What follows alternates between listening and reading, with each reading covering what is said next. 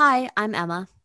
And I'm Hillary, and this is the Probably Not Lupus podcast, where we discuss medical mysteries and entertain you with curious and uncommon case studies. These are based on mostly true stories collected from real people, history, journals, and fellow doctors. To protect privacy, names, dates, and locations may have been altered.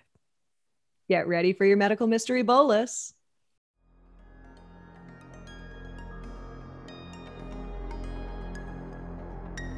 Probably Not Lupus is a show about our favorite medical mysteries. Nothing the hosts say should be taken for medical advice or opinion. We are not experts, nor are we journalists. It's just for fun. So enjoy.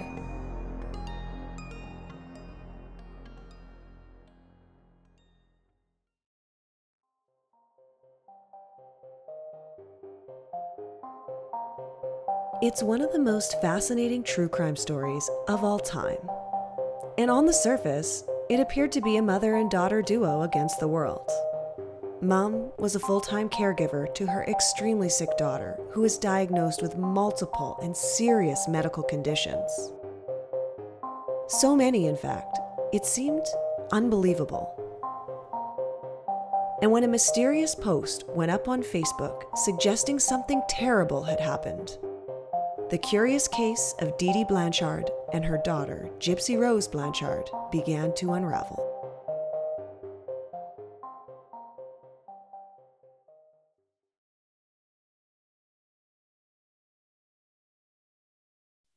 Welcome back to the last episode of season 1 of the Probably Not Lupus podcast.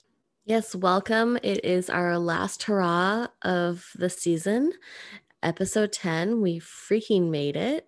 We made it all the way to the end of the season. Thank you so much for doing this with me. It has been a little bit of fun. I definitely can also say I've had a great amount of fun. And we want to say thank you to those of you who have listened to an episode here or there, or maybe you've stuck with us the whole season and you've listened to our episodes every Monday morning on your commute into work. And also thank you to those of you who are listening in the future and binging the entire season all at once. Yeah, we thank you all for your support, whether we know you in real life or not. It has been a pleasure. But for today, we are thrilled to bring back a previous guest from our EOE episode, Dr. Jessie Goodall, MD, to discuss the rarest, strangest, and most unusual case of the entire season. Yes. And if you haven't listened to the EOE episode, maybe take a little listen back and see what you're getting yourself into today with this wonderful guest. So listen now as we discuss Munchausen syndrome by proxy and the nuances of recognition and diagnosis with Dr. Jessie Goodall, MD.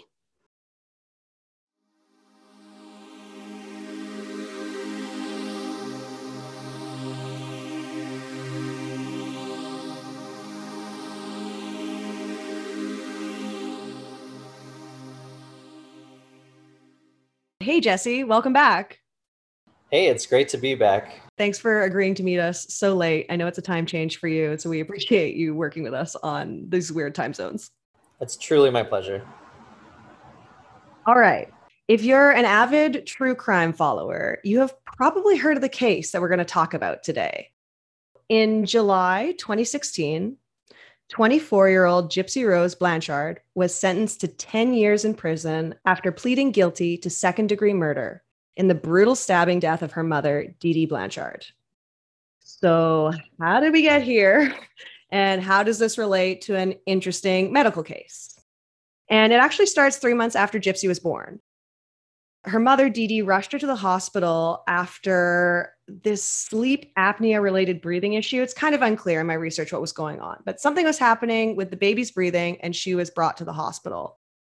And over the next several years, Gypsy would be diagnosed with many medical conditions, problems with her eyes, her hearing, her digestive system. She had asthma, allergies, anemia, muscular dystrophy. She was also diagnosed with some unknown chromosomal disorder, and she was told she wouldn't live to be 18. She was also told she had reduced mental capacities and the mental age of a 7-year-old.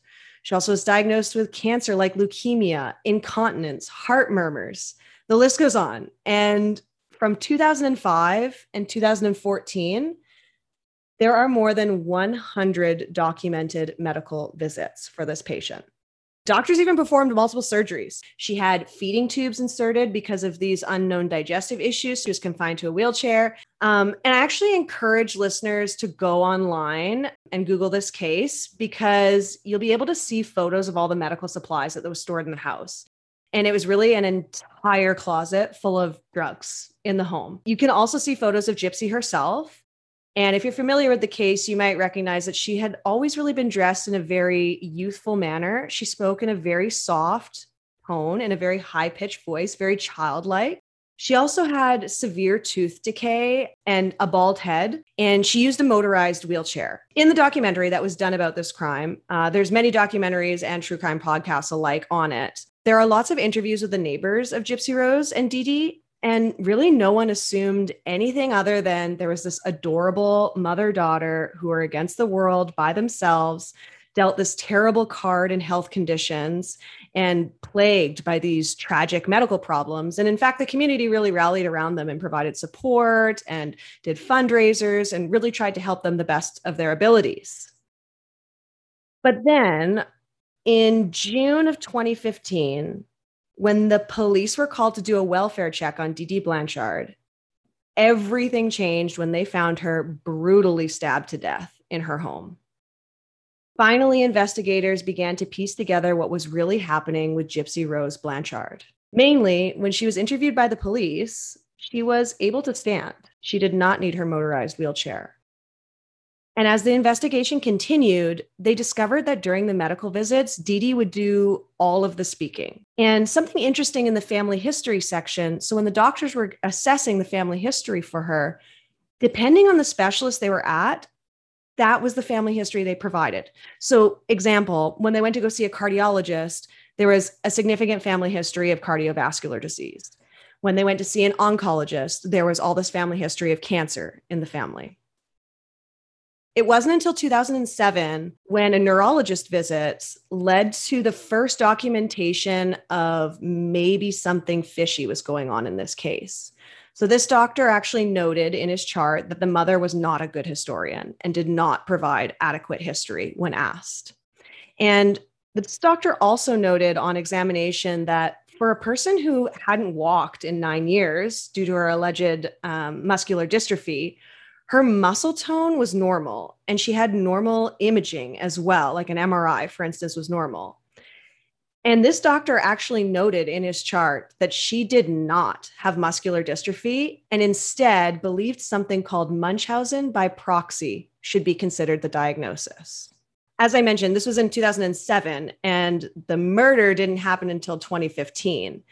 Because Dee Dee continued to manipulate those around her, leading to a long scheme of medical fraud. Some of you might be wondering, how did Gypsy Rose not understand what was happening to her and that this was all fraud and she was not actually sick with all these conditions? And there's a lot of reasons. So number one, there's mental abuse happening. She's being told constantly she has all of these conditions.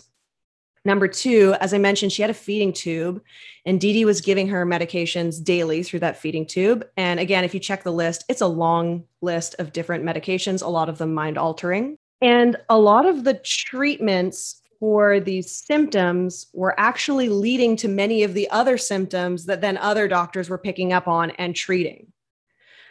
So after all of these years of being lied to and being deceived, Gypsy Rose and her then boyfriend, who also suffered from mental illness, brutally stabbed Dee Dee to death. After the stabbing, there was a Facebook post, and she posted, "The bitch is dead." And there's another post that I can't repeat on this podcast because of its explicit content, but it's easily searchable on the internet for those interested. After she gets discovered for this murder, she is put on trial. Although her defense did argue that she had trouble distinguishing what is real and what is fake, and that she couldn't even really fully comprehend if death is real, exaggerated, or fabricated, she was sentenced to prison for 10 years, and Nick was sentenced to life in prison as well. And at the end of the most recent documentary, there's an interview with Gypsy where she speaks about how she feels now and looking back on her life. And despite everything she's been through, She feels relieved to be free of her mother's abuse. She'll be 32 years old by the time she's eligible for parole in 2024, but she says that her prison stint is preferable to continuing her life with Dee Dee. She said, quote, "I get to start over. I'm newly born." And that is the curious case of Gypsy Rose Blanchard. Wow. Yeah. I don't know. Had either of you ever heard of this case before in the past? Did it ever come up? Not this specific case, and certainly not cases ending in such fortunate, gory ending. Mm-hmm. Usually it's the child who ends up dying as a result of this sort of behavior.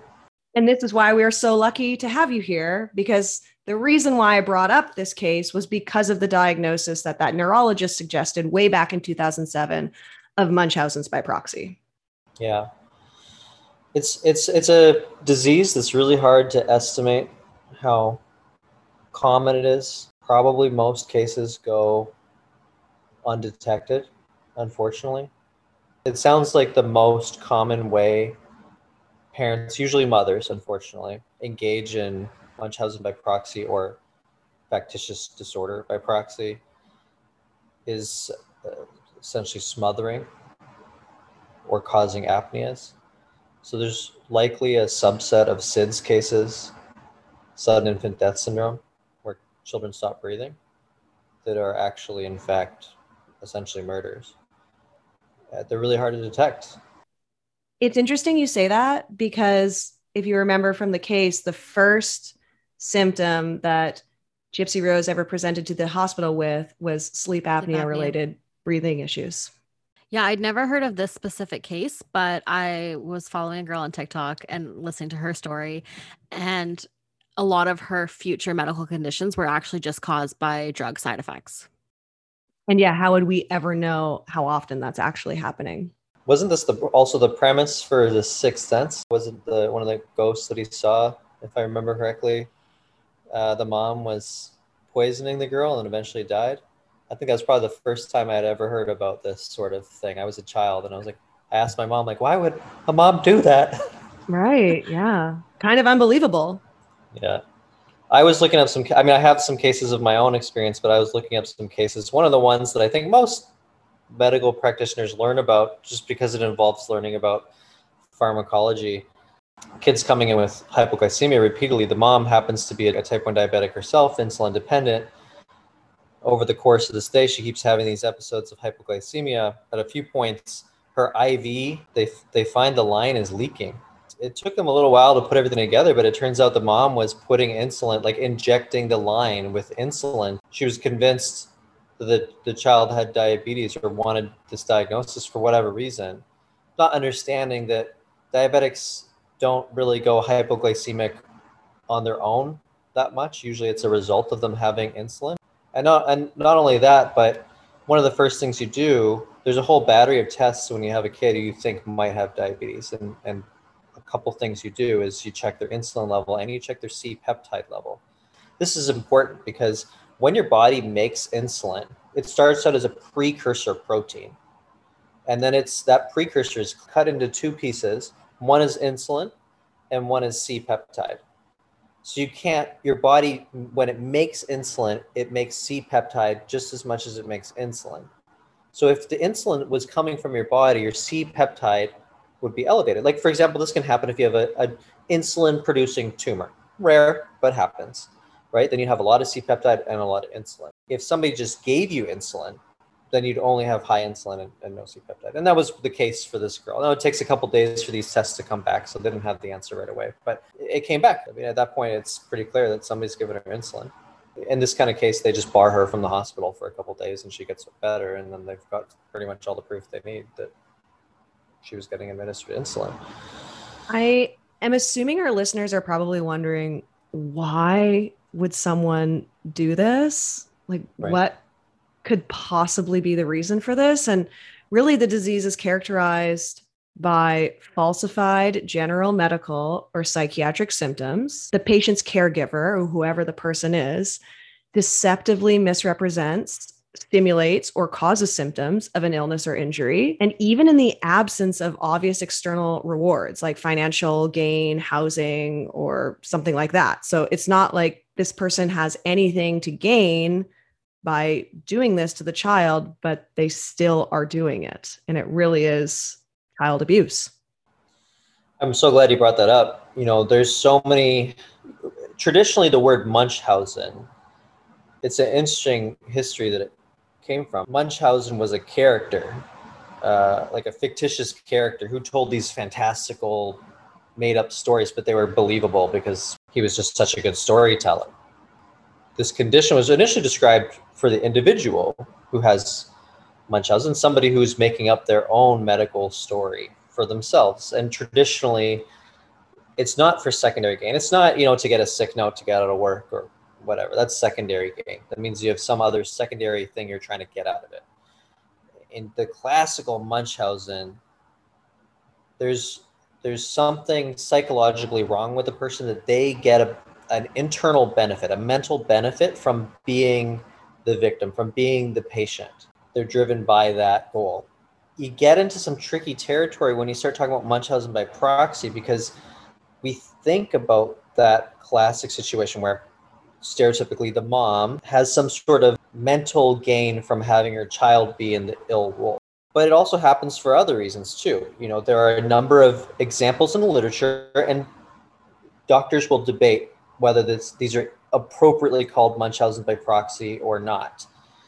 But there's a wide variety of cases. So some of them would be examples such as maybe a mom and a dad going through a contentious divorce with custody battles. And the mom keeps coming to the doctor alleging sexual abuse of the daughter or son. And it's subjecting the child to repeated invasive exams. In this case, there's a secondary gain. In this case, presumably, somebody's trying to leverage this for getting custody. Right. Kind of like in the case where Dee Dee was getting financial gain from like those around her who felt sorry for her, right, and were giving her money and things. Absolutely. So when you're talking about the individual, the classic Munchausen to yourself or to the patient's self, that distinction perhaps matters a little more because you're treating that patient. When you're talking about it in the context of a child, I mean, it could be an elderly person too, but Munchausen by proxy or fictitious disorder by proxy, the motivation of the abuser doesn't matter. And some practitioners might argue about that. The American Academy of Pediatrics does not. They're pretty adamant. In no other context does the motivation of an abuser matter. Like if we take sexual abuse, for example, there might be a lot of reasons that a person sexually abuses a child, but none of the reasons really matter at the end of the day. At the end of the day, the child is being abused. The practitioner's duty, society's duty to the child is to protect the child, stop the abuse. The therapist of the abuser, they might care why the abuser is doing what they do, if you're trying to treat them, if you're trying to rehabilitate them. But from the point of view of caring for the child, it doesn't matter. So kind of the key elements, the common elements in all these sorts of different cases are that there's an insistence by the caregiver that something is wrong, an absence of pathological findings, and then consequent harm to the child. That's really kind of the overarching theme among these different types of stories.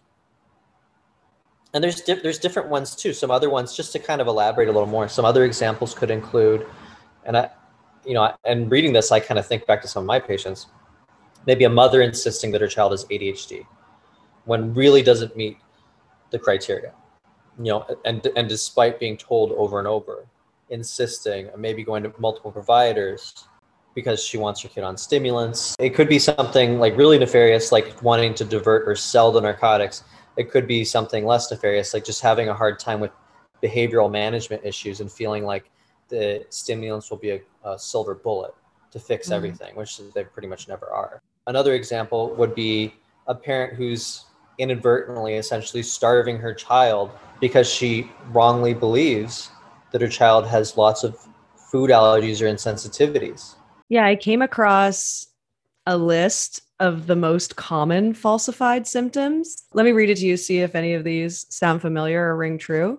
Abdominal pain, joint pain, chest pain, coagulopathies or problems with bleeding disorders, diarrhea, blood in the urine, hyperthyroidism or hypercortisolism, hypoglycemia, infections, seizures, skin wounds that do not heal, and weaknesses. And it's interesting to bring all these up because it's such a tricky situation. When a patient, an adult patient comes in, there's certainly subgroups out there who read about things on the internet. I think we're seeing this a lot right now with the anti-vaccine kind of craze, right? And it's unfortunate because there's a lot of nefarious forces at work that are really fueling it. And it's hard to really put the blame on individual patients because, you know, most people don't have a medical degree. And even when you do have a medical degree, it can be really confusing. You know, so I really want to be careful about what I'm saying here. So, you know, there's certain kind of conditions that have a following on the internet. Like, for example, chronic Lyme disease. You know, patients read about a lot on the internet. They have groups and support groups and, you know, and unfortunately, there's not a lot of medical literature to kind of support some of what's being said. So glad you brought it up. If you want to learn more about chronic Lyme, listen to episode 9. We just did that last week. Just as an example, not to like open a can of worms. No, but it's relevant. Absolutely. And so when a patient comes in for themselves, it's a very different situation because let's just hypothetically, like we'll make a new one up, a new condition, right?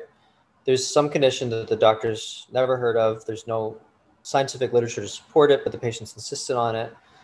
At worst case scenario, they're putting their body on the line, right? I mean, there's still ethical considerations. I'm not saying it's like just go along with whatever the patient says. I'm not really commenting one way or the other. I'm just saying there's so much more complexity when it's a parent insisting on something on behalf of their child.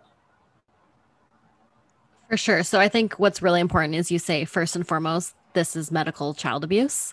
Mm-hmm. And that whole insistent thing is really important because a lot of the times the children won't speak or they won't know how to express their feelings or anything. So what are some steps that medical professionals can take to verify history? So it is really challenging. You know, in my career through residency, I've seen a number of cases where I've really felt for myself, I've been concerned about it. But very rarely do I see doctors ready to pull the trigger and call it abuse, and even other types of abuse. Because that's a big deal. But what I will say, what I feel like moving forward in my own independent practice, is that if you're having the conversation about could this be abuse, if that discussion is even being had, it's already time to report, because it's not really the medical practitioner's job to investigate. We don't go to, despite what House might teach us, we don't go to people's houses. We don't break in and look through their closets. We don't do that. That's the job of CPS and maybe the police.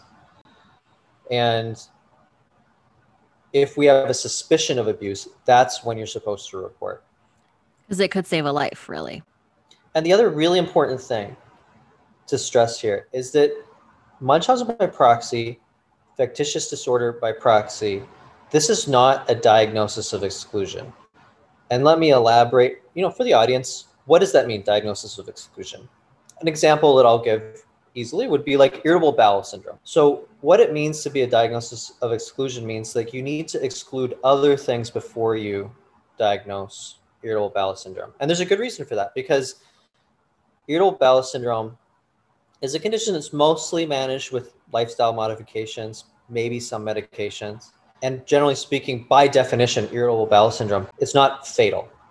So you have to rule out other things, right? You have to rule out Crohn's disease or inflammatory bowel disease or tumors or any number of other things before you can come to irritable bowel syndrome. You can't just jump to that right away. That's not the case with Munchausen by proxy. I think a lot of times practitioners want to be really confident before they start labeling somebody an abuser, which I understand. When you have a patient who comes in, for example, with, we'll call it somatic symptom disorder, or they're having symptoms, the general rule is believe your patient.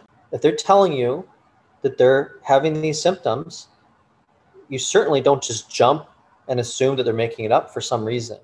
But again, this is the difference between treating an adult patient and treating a pediatric vulnerable patient is certainly you do want to start from a place of trust. Like you want to have that, but there needs to be a higher index of suspicion for abuse because it's a vulnerable patient who can't speak up for themselves. You can't just rule out everything else and leave abuse as the last thing that you consider. Once you've, in your example, Hillary, that you gave, that neurologist who first mentioned the possibility of Munchausen by proxy, this doctor probably should have reported that and aggressively pursued that differential. You know, I don't know how that doctor even could have necessarily investigated it further. Probably would have. I guess that would be a whole kind of other section to our talk right here. What do you do? Yes, exactly. What do you do once you've that's got into your mind? Okay, so you file a CPS report. The reality is, I haven't done this in Canada yet, but in America, a lot of times that doesn't do much.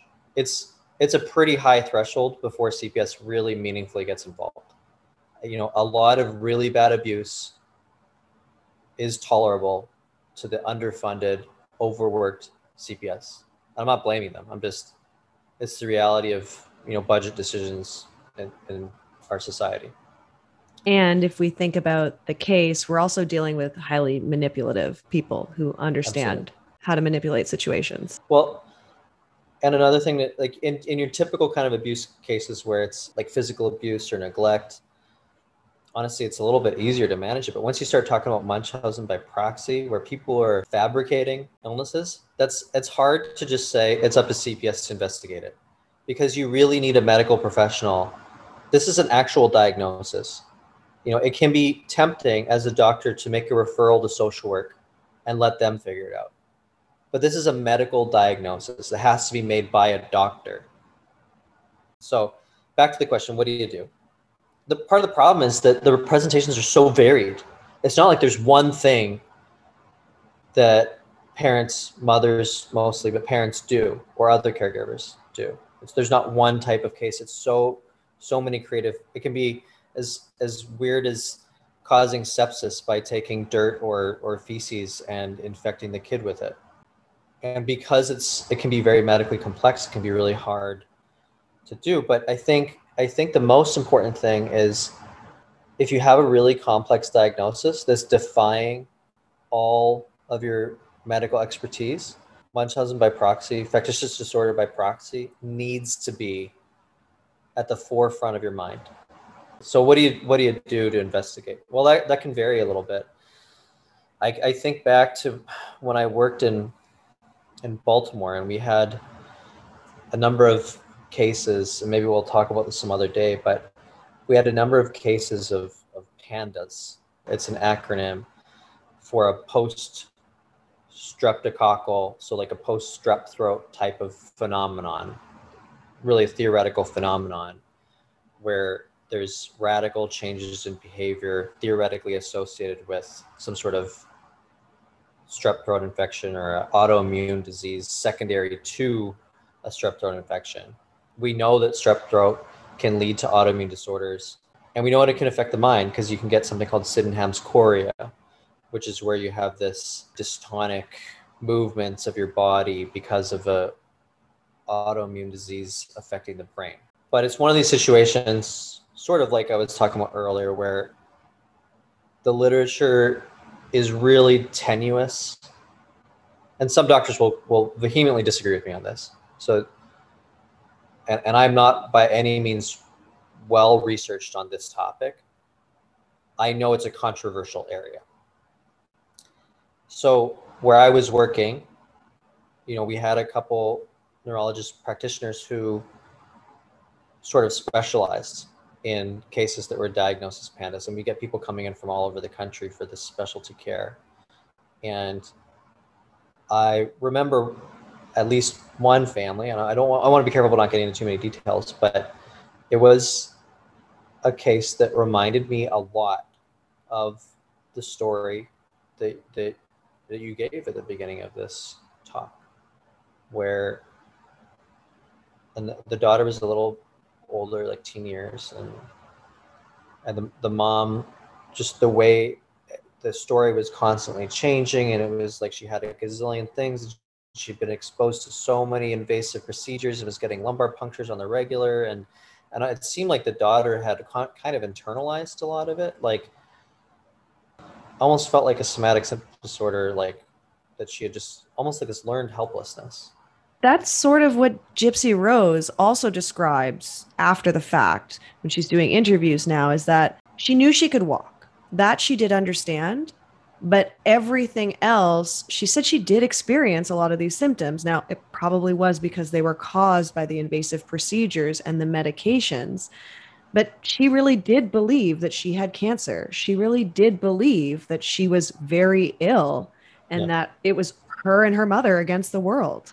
So one of the things is important when you get a case like this. I left before I knew any resolution to it. And just for the listener, this was something that was being actively pursued in this case. But one of the things you do is you try to get basically a conference call with the entire team. Anybody who's had involvement in this patient's case. Oh, that's smart. And then collectively go over the history together. And try to figure out, is there something real? Maybe there's some stuff that's real and some stuff that's not. I mean, it doesn't need to be an all or none thing.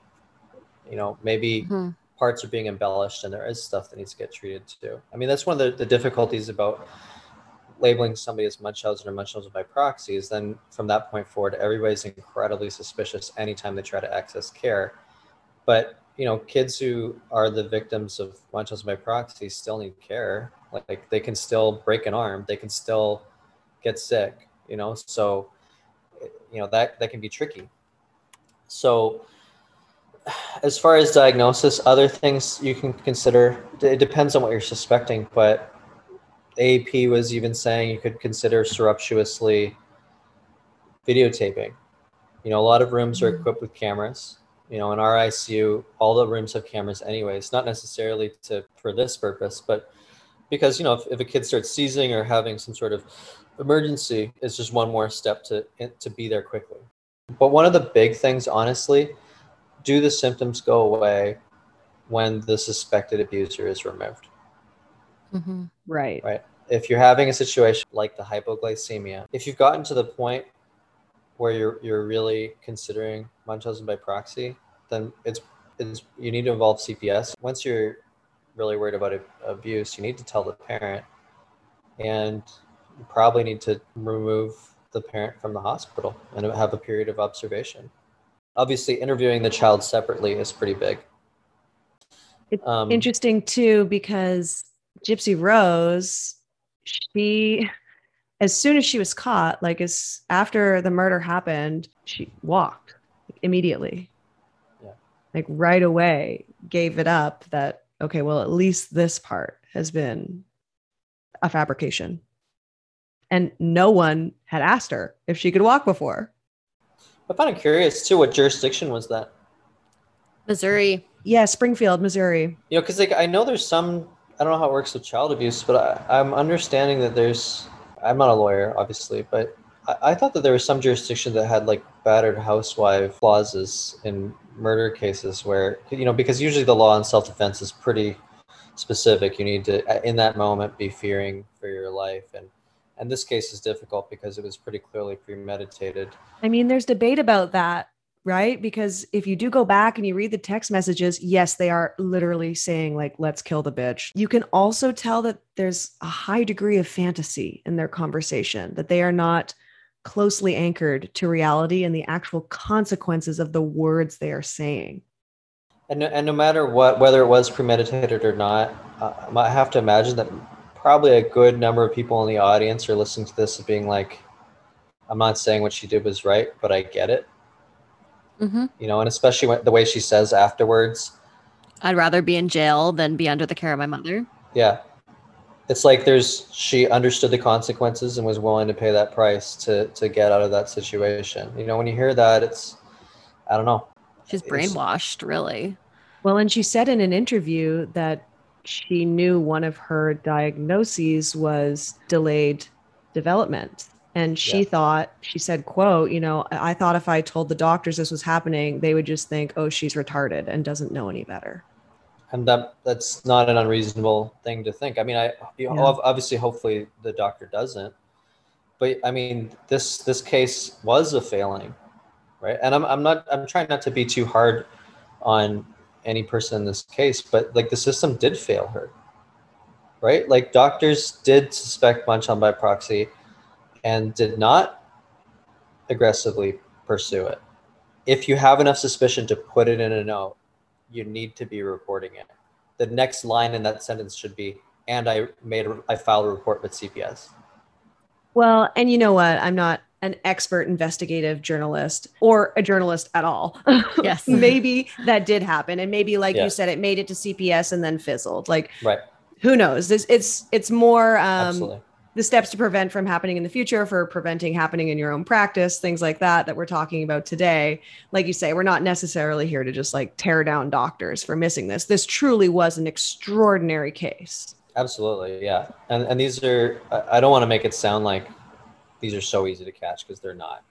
No. There's probably so many cases out there that go missed.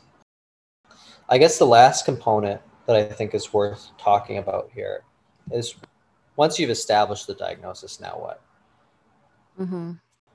As a side note, I would always tell my family when I'm involving CPS, and I always say and this is true, the primary goal of CPS is not to remove children from homes, despite what a lot of people will say. They generally try to provide support and help as much as possible for the child to stay in the home. Mm-hmm. And I always clear with my patients, I understand if they are upset with me, but I have a duty to report any possible suspicion, right? And I have no way of going home and verifying what's going on in the home. I need somebody else to go to your home, and that's what CPS does. They go to your home, they interview you, they investigate you, that kind of thing. It's never a fun conversation, and I usually try to approach it more from a conciliatory point of view, it depending on the circumstances. If it's obvious that it was some sort of physical abuse, that's different. But if it's more of a suspicion, then it's more like, we get a lot of different people that come in here, and we have no way. This is my first time meeting you, and I have no way of knowing. I'm sure you're an amazing parent, but I have no way of determining the amazing parents from the ones who need some support and help. And you can still be an amazing parent and still need some support and help. Like, there's nothing wrong with having some support and help. Mm-hmm. And also just not just for the child's safety, but also to help the parent or the mother get whatever sort of medical or psychiatric help that they also need too. Absolutely. So I want to try to remove some of the stigma involved with CPS as much as possible. Okay, so back to the case at hand. So some of the steps you can do are, at least in the US, perhaps involving the insurance company. Everything that gets billed, right? That's one kind of central point. Another step would be involving the school.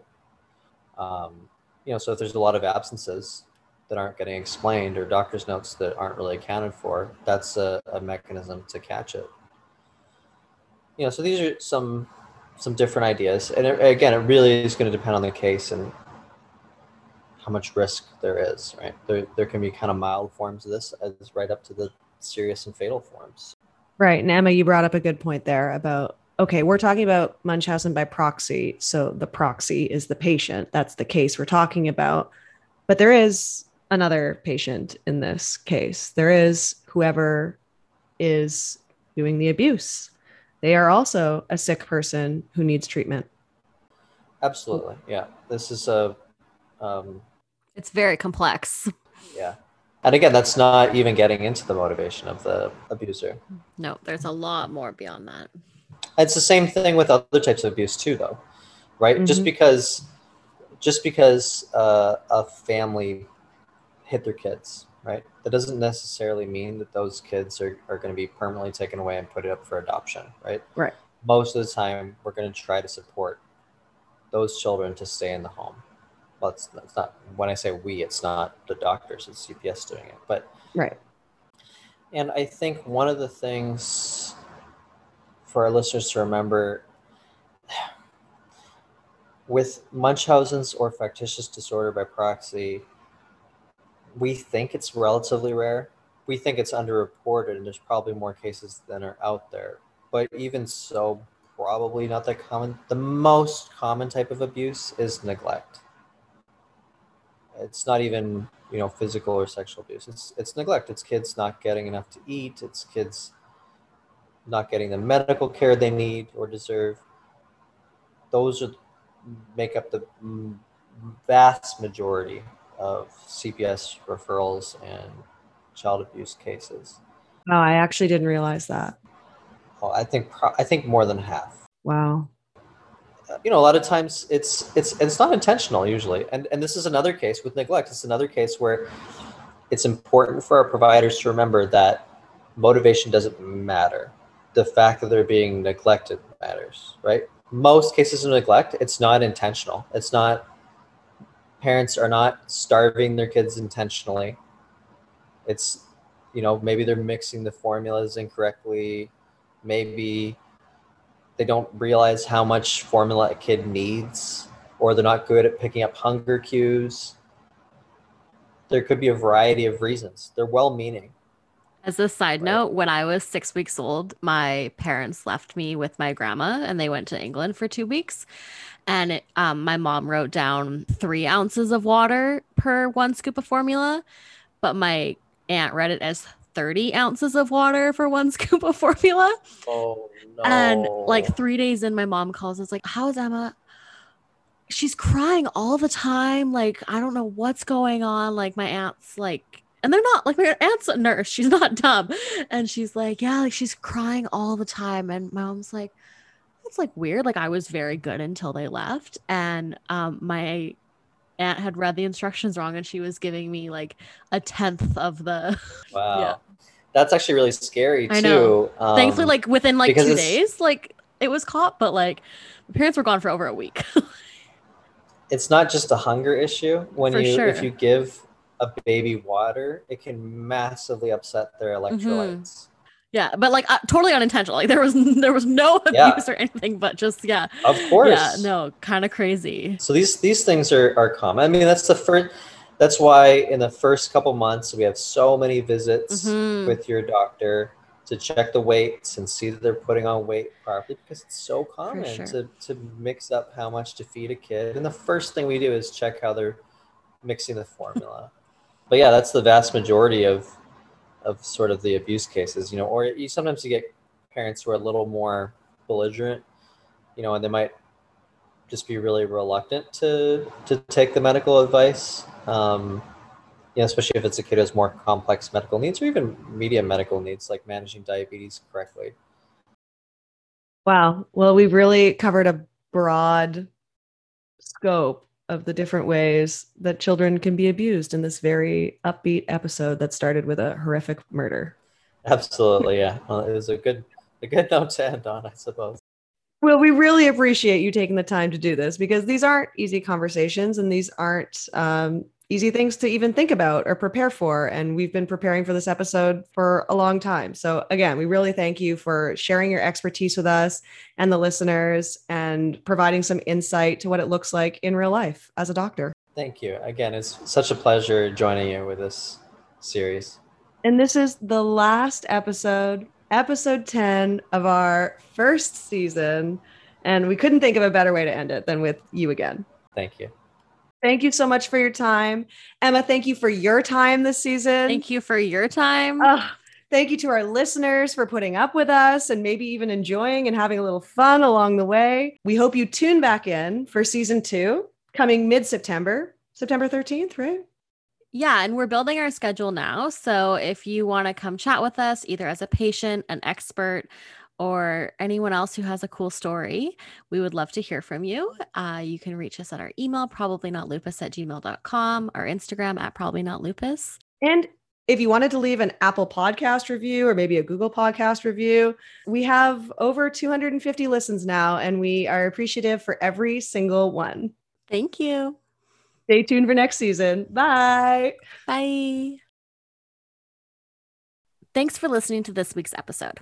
Don't forget to subscribe to our show on Spotify, Google, Apple, or anywhere else you listen to your podcasts. You can also find us on Instagram and YouTube at Probably Not Lupus. Probably Not Lupus is written, recorded, edited, and produced by us alone in our bedrooms. I love that.